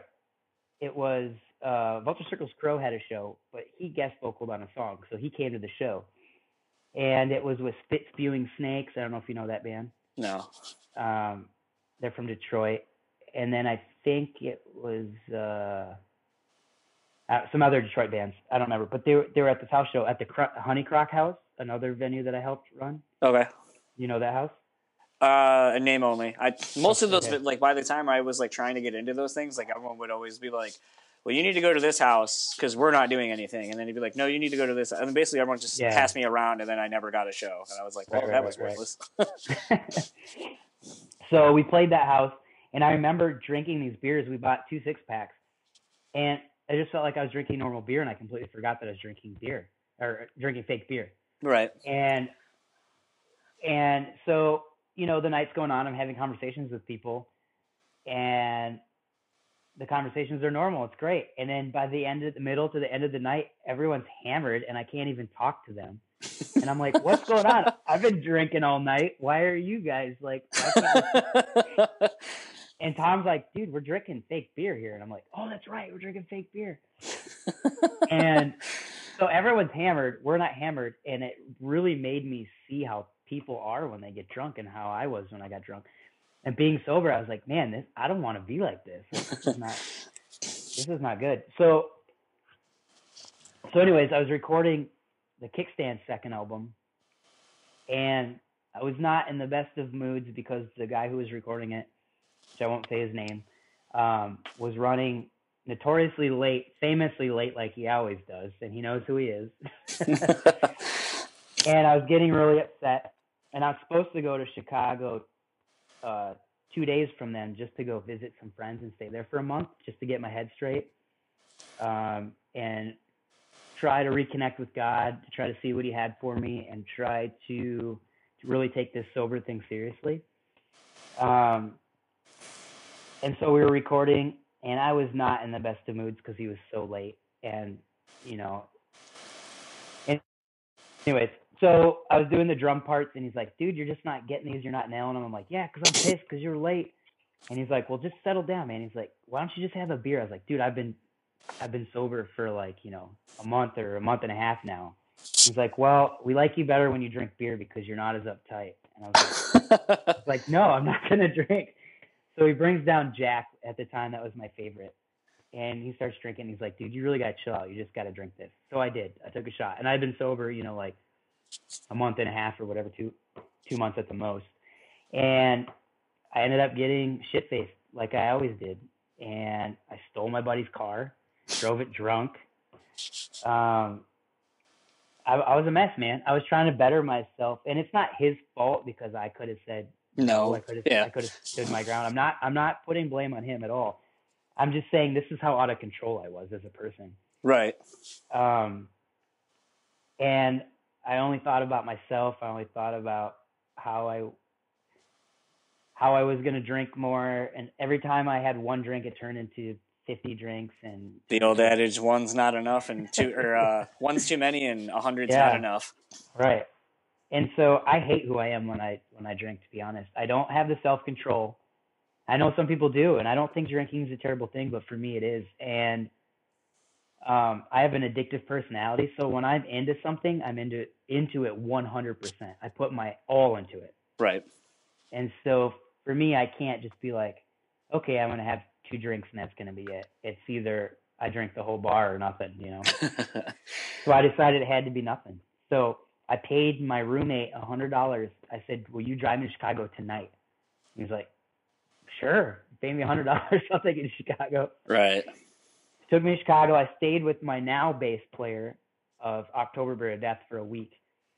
And the first 2 days or 3 days I was there, all we did was drink. And I told him, I said, look, I'm going to drink for these 3 days and then I'm done for the rest of my life.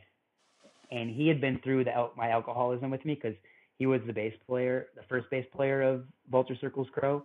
And he was my roommate for a year. And he was like, okay, sure, I've heard this before, And I think the longest I stayed sober before was like maybe a year.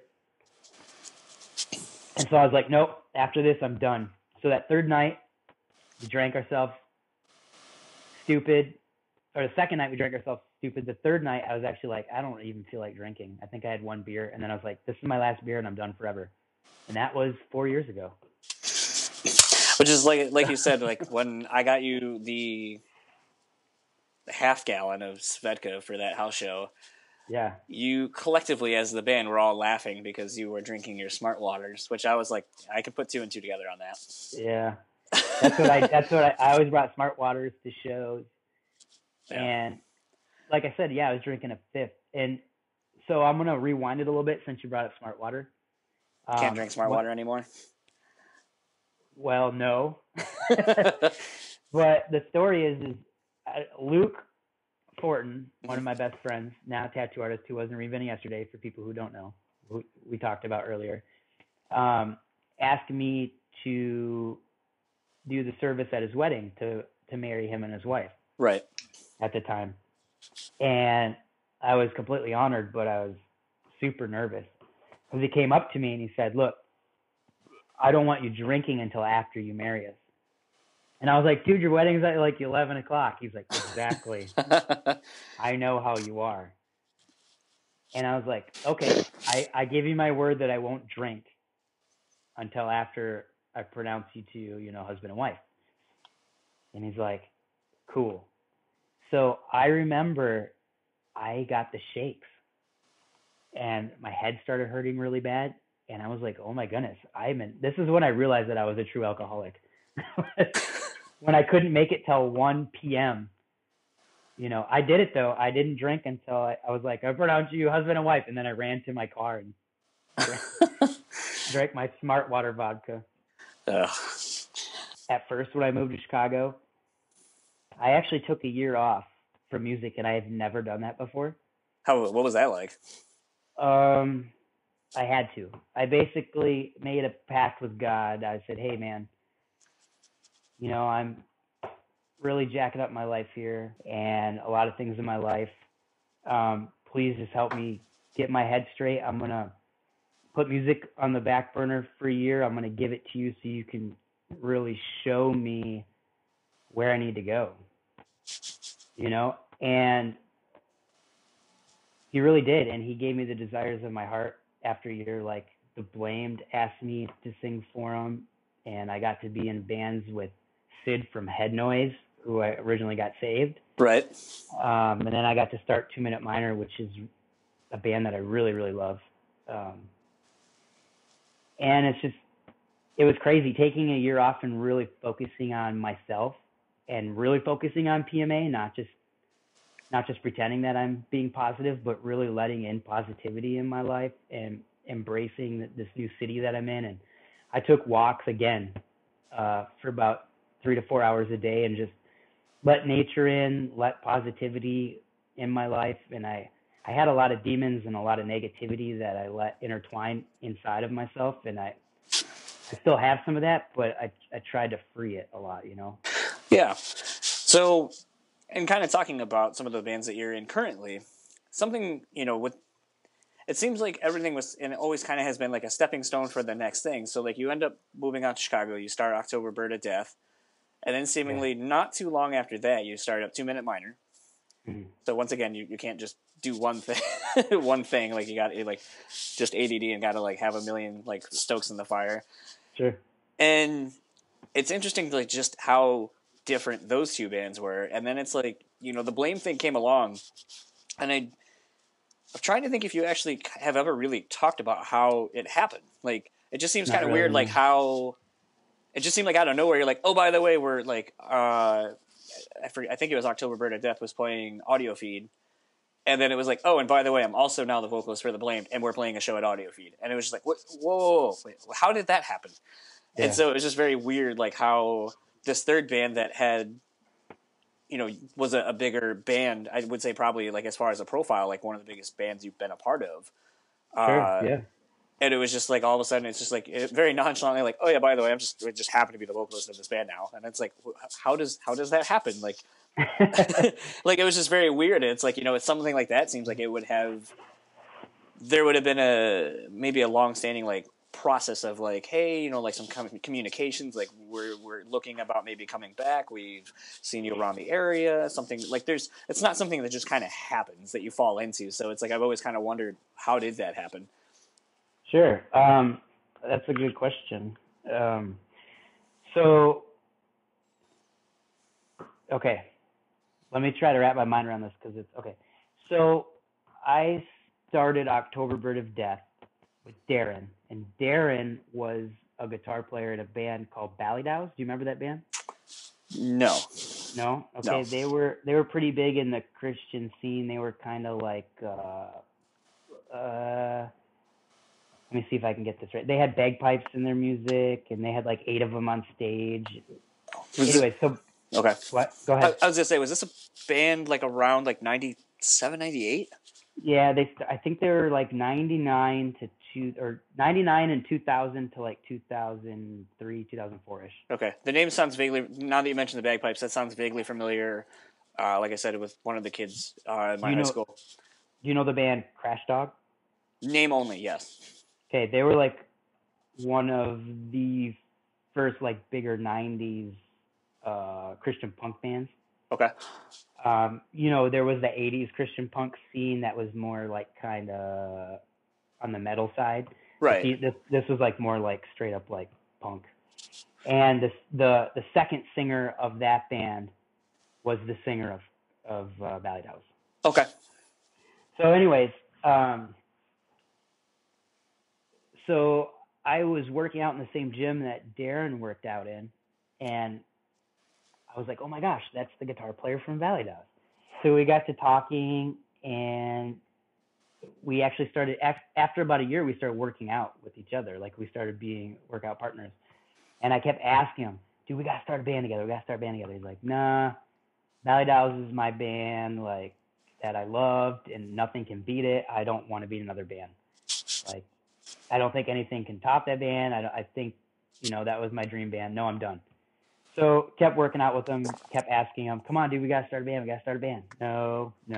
So, like, after, like, 6 or 7 months of asking them to be in a band, one day we're working out together, doing, like, triceps or something stupid, and I'm like, come on, dude, we got to be in a band together. And he goes, okay, let's try it. I was like, what? So he's like, what kind of style of music do you want to do? And I was like, well, punk rock, I kind of want to, my goal was to try to pick up that Vulture Circles Crow type sound again. Right. That's what I wanted to do. And I was like, I know a bass player. He lives in Chicago, because the bass player of Vulture Circles Crow, the first one, moved to Chicago to go to school, Kurt. Okay. And so we ended up getting him in the band. And then we ended up getting Brian Gray in the band, who is the Blamed. Okay. He's been on every Blamed album. He's a guitar player. He basically was the Blamed throughout all this time. Right. And he sang on the first Blamed album. So he was in the band for a little while, and then he was going through a divorce, and he kind of had to step down because he was going through some hard times, and he was working a lot. He had to get an apartment. And he's like, well, I got this friend, Sid, who was in Head Noise, and I've known Brian and Sid both for about 16, 17 years now, because we lived at Jesus People, the commune, together back in early 2000s. Okay. And I was like, oh, Sid, yeah, I'd love to work with Sid. That'd be cool. So we got Sid from Head Noise. And the weird thing is Sid's band is the band that I originally got saved watching at Cornerstone in 1998. So that was weird how that circle came around. Right.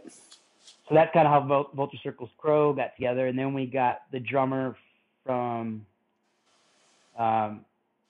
this drummer guy. He played in Head Noise on their last run before they got back together. And he was also in a band called the Scurvies. I don't know if you know them. They're from Canada. Say again, name only, just from some of the people that are into punk rock music. I think they played Max a couple of times. He was our drummer for a little while. He ended up getting a management position at his job. He had to step down. He ended up moving. So I was like, well, I don't know how we're going to find a drummer that's, better than him. So I put some postings up in the local Tooth and Nail site on Facebook, and we got this guy, and we tried him out, and he's a phenomenal drummer, young kid named Zach, and he ended up becoming the drummer in 2 Minute Minor also. And he's one of my best friends right now. So what was the spark to bring the Blame back, though? Because they were not a band at the time. Right. So about a year passes, and Brian wants to record the October Bird of Death album, our 8-song EP. And he wrote probably about 3 or 4 albums. So he was like, I really want to be a part of this. I really want to record it. Why don't you guys come to my studio and record your album? We're like, okay, cool. So we go and record the album, and I was doing vocals with him, or he was recording vocals, and he was like, wow, you really have a powerful voice. You really can carry your voice. He's like, I've kind of wanted to bring the Blame back, been thinking about it or whatever. He called me up and said, Audio Feed has been asking, which is the new Cornerstone, right, has been asking the Blame to do a reunion show. Would you be interested in it? And I was like, yeah. Like, I had friends who listened to the Blame. I listened to the Blame when I was a kid, I would definitely be interested. So he sent me, but the only album I really knew from the Blame, back then I knew 2 albums. I knew their last album that they came out with, I think it was like 2002, which was Give Us Barabbas, which I was not a fan of. It was to me, it was kind of like a Fugazi type ripoff, Okay. And then they had an album called Frail, which they did, I want to say, like 96. And that was like hardcore punk type stuff. And I was like, as long as we do like the Frail era type stuff. And he's like, yeah, man, we want to do the first album, which is 21, and we want to do Frail type stuff. So he sent me both albums. I listened to them religiously and got back to him, and he's like, well, what'd you think? I was like, okay, here's what I got to say. I don't like the singer's voice on 21 at all. He really, really stepped up his game on Frail, and I love that album. Everything about that album is perfect. And he goes, oh, that's cool. That was me singing on 21. I was like, oh, I turned bright red. I was like, oh, man, I'm so sorry. He's like, no, it's cool. He's like, we got this guy named Jeremy Moffett to sing on Frail. Why does that name sound familiar? He also played drums in Stavesacre. Okay. I was like, that name sounds so familiar. Yeah. And he was like, do you think you can do this stuff? Do you think you can kind of stay in that vein? Like, I was like, yeah, sure. I'll listen to it some more, because I hadn't listened to it since I was a kid. And listening to it, and I kind of fell in love with it. So I was like, yeah, let's just do this Frail album. Let's do this album. So I learned all the Frail songs, and we played them at AudioFeed. And from there, we got such a good reception that we decided to play a couple more shows. We opened for Project 86 in Milwaukee, I think it was. Yeah. We played Take Hold Fest, not this year, but last year. Yep. So I think we played 3 shows with The Blamed. And then with me, I know they did an acoustic set at AudioFeed last year, but I didn't want to be a part of that. I was like, you guys take that. And we're working on a new album. And we got Jim Chapin. I don't know if you know him. He's from The Crucified. Again, name only, but yes. Yeah, he's the drummer of The Crucified and Deliverance. And he was the original drummer of The Blamed. And so we're doing a new album, and Tobin from Flatfoot 56 is producing it. Okay. And we're kind of going back to that old style, that old raw punk rock style. So. And then, if I'm not mistaken, 2 Minute Minor just signed with somebody? Yeah, 2 Minute Minor and October Bird of Death have always been on this independent label called Zap out of the UK, out of Scotland. Okay. Good friend of ours, Dave Emerson, who's also a musician. He was in the Old Timers. He's in another band. Oh, he's going to kill me. I forgot the name of them. They're actually really good. But, they're pretty new. Okay. If he's going to listen to this, I know, and he's going to be like, you forgot the name of my band. It happens. You've done really good at memorizing people from bands from almost 20 years ago at this point, or further back. Yeah. So you're allowed to forget one. Cool. I'll take that. So he helps us out tremendously. Like, he does all the, he puts all of our stuff on Spotify. Anything that has to do with the internet, he pretty much puts our music on any form of internet. So he's a distribution label only. Okay. So he doesn't give us a budget or anything like that. Correct. Yeah. He doesn't give us a budget. Everything that we come out with, like our 7-inch, was out of our own pocket. All of our tapes that we make and CDs are out of our own pocket. So shirts out of our own pocket.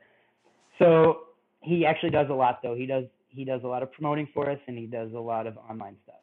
But we were kind of looking for a label that could help us financially. Right.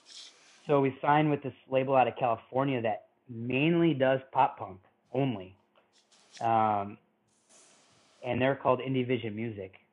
And I got hooked up with Brandon through Indie Vision Music because he put out the first run of the brand new Blame shirts that when I was in the Blame. Right. He got a hold of us and he says, I want to finance these new Blame shirts. I love the Blame. I want to be a part of this. And we're like, okay, cool.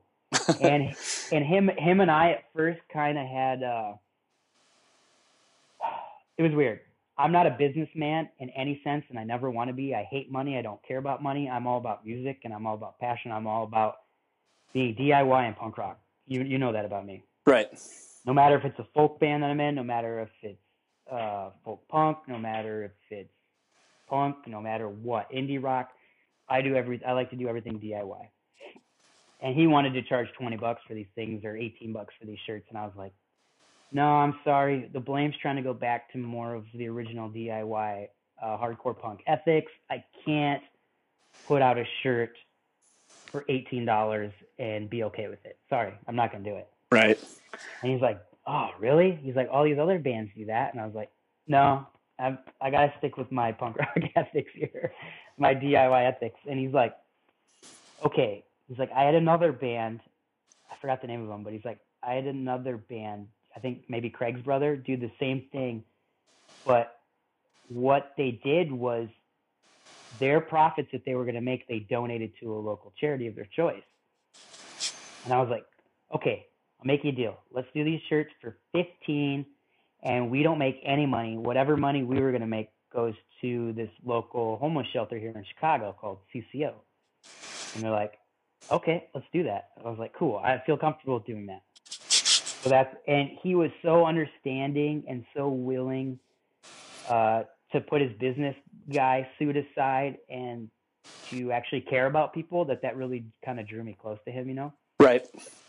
And so 2 years later, we're looking for a label, and me and my buddy Mike, who is now the new guitar player of 2 Minute Minor, was in this band called Anti-World System. And they were like a really outspoken Christian band that preached from stage and was really in your face. And I'm not into that. I'm not an outspoken Christian in the sense where I'm not saying they were doing this, but I don't push my religion, if that's what you want to call it, my personal relationship with God down people's throats. Right. I feel like that, in my personal opinion, I think that's really lame. Right. I'm more of, hey man, this is what I chose to do. This works for my life. Everyone's on their own path. And whatever this person's doing right now, they're there for a reason. This works for them. You know, all I can do is if they have questions about how I'm living my life and what I'm doing, I'll answer their questions, but we're all on our own personal journeys. And why is my journey better than theirs? You know, right. I never understood that. Yeah. So when Mike joined 2 Minute Minor, I was like, you know, I don't want any of this pushing stuff down people's throats type stuff. I don't want to be an outspoken Christian band because not everyone in our band is a Christian. We have one member that's not, but I am a Christian. And so my lyrics are going to reflect that, and the way I live my life is going to reflect that. I want this to be my ministry, but I don't want to push people away, if that makes sense. No, totally. I think that's kind of how you've always done things, more or less. Like, you want people to be as excited about something as you are, but if they're not, then you're fine with that too.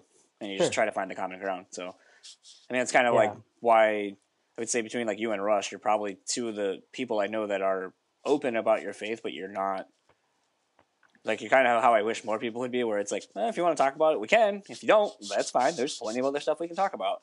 Sure. So, so what was it like being able to do audio feed? Kind of, I mean, like we've said a couple of times, it basically is the cornerstone of now. Yeah. So, you know, kind of and wrapping this up as a whole, since I know you got to go to work here pretty soon. How is it to kind of have a pseudo full circle moment there, where like a place you saw a band that kind of saved you, and now you're in a reunited band, and maybe haven't given that same experience to somebody else that's in that crowd? Yeah, I worked at Audio Feed 2000, 2001, 2002, not 2003, and then 2004. I did security. We drove around on golf carts and everything. So Cornerstone has a place. It holds a place in my heart. I've seen lots of shows there. I've seen lots of bands grow there. Never got to play there with a band. So playing Audio Feed, it was surreal, man. October Bird of Death. I usually call it October. That's why I started there. We played the first year. We played on a smaller stage. And there was a decent amount of people. There's probably about 50 people that saw us. It was our first year. We put up flyers everywhere saying, members of the Blaine, Ballydows, and Head Noise, trying to get people to come out. And a decent amount of people came out. We sold like $350 in merch, and we were like, wow, this is awesome. You know, this is great. We're getting off, you know, on our feet. We're getting off the ground. People are so awesome here. It's like a family reunion. And the second year, this last year we played, it was amazing. They put us on the big stage. It was packed. There was tons of people. the thing that I have to say about this year is last year there was a lot of shows going on, but there was sporadic people everywhere. Mm-hmm. And this year it seemed like every band that played had a good sized crowd watching them, which I really liked. So they kind of figured out the formula to make that work for everybody. Yeah. Yeah, I think they put because there's lots of bands that play at the same time. Right. I think they put different, like they wouldn't put two punk bands on at the same time. They wouldn't put two metal bands on at the same time. Like they kind of figured out their formula to where it really worked. And last year it was packed. We had tons of people, at least 100, 150 people watching us, and we sold $950 in merch last year. And so we were just completely blessed and blown away by the reception that we got. So I think audio feed's a great thing. I mean, it's funny. I just kind of picked up on this, and it's not really anything I'm going to go very far with, but it's funny that for as much as you say, like, you're not a business person per se, it's funny that you, when looking at some of these things, you speak in numbers. We had this many people. There was a growth.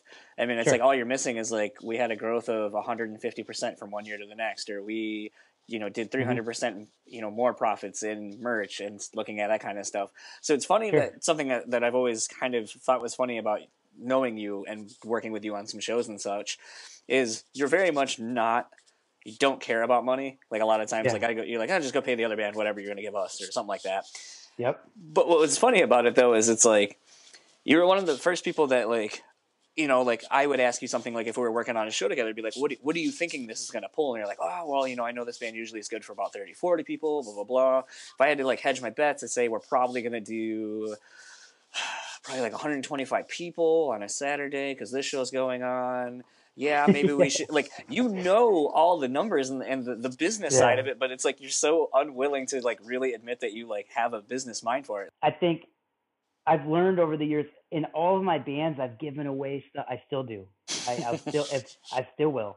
But it's important to me that we can have a good turnover, that we can sell shirts and keep making them. Because if living in Chicago, stuff's really expensive. And if I have to keep putting in my own money to make these CDs, to make these shirts, or everyone has to throw in money, then we're gonna go broke. So for a scene, the audio feed scene, to give us that much love, to give us that much money and support means a lot to me, because I don't see any of this money personally. I don't take a dollar from what any of my band makes and put it into my own pocket. This all goes back into the band. Right. But it's just kind of how it should be. Right. This goes back into, and I'm doing 40 hours worth of work a week, booking and doing all these other things, which in October to Death, Darren does a lot of that, which I'm really thankful for. But, we're doing all this work as a band collectively, as people in the band, and we're not seeing any of this money. So for our band to have this money, for us to continue to do merch and to see the numbers grow with the money that we make and with the people that come to shows, that's important to us, because it means we're growing as a band, as a unit, Right. So last two questions. Sure. Collectively, what does 2018 have in store for you and the three bands you're a part of? Obviously, you said that you're recording a new Blamed record. I think was it like two months ago you put out that 7-inch? I don't know. Recently, though, you put out the 7-inch. It was the gist, is that you put out something recently-ish. Yeah. So is there more plans to just kind of go that route? Like, it seems to kind of be more the punk route anyway, kind of do like pseudo mixtapes or comps and 7-inches and splits. We do every release that we do for 2 Minute Minor, we plan on doing CDs, 7-inches, and tapes. Okay. Our drummer Zach owns and runs a tape company called DBD Tapes, and he has made tapes for I think like 20 different bands now. I think he's on his 20th project. It's fairly new. He just started it last year, and so we get tapes for stinking cheap. Probably like your merch that you create. Yeah. Yep. and we did all of our CDs ourselves. We screen printed our CDs for October Death, and we did a 16-page booklet that we did by hand. 100 or 150, how many we did, with 2 Minute Minor, and we made all the vinyls ourselves. The actual vinyl we got made, but like all the inserts we bought, we printed the inserts, we did everything ourselves. So we did everything DIY, and that's going back to the Indie Vision Music, is they're going to help us a little bit and give us money for that to put out. So it takes a lot of pressure off of us, mainly off of our drummer. He does most of the work, to be honest, Right. with all that stuff. So he's pretty much the DIY king. I kind of gave that over to him. He's younger, he takes that reign now. But 2 Minute Minor is going to Kalamazoo in February to record with Jeff Hosteller, Drink Their Blood. We're going to his studio, and we're going to record our second 7-inch.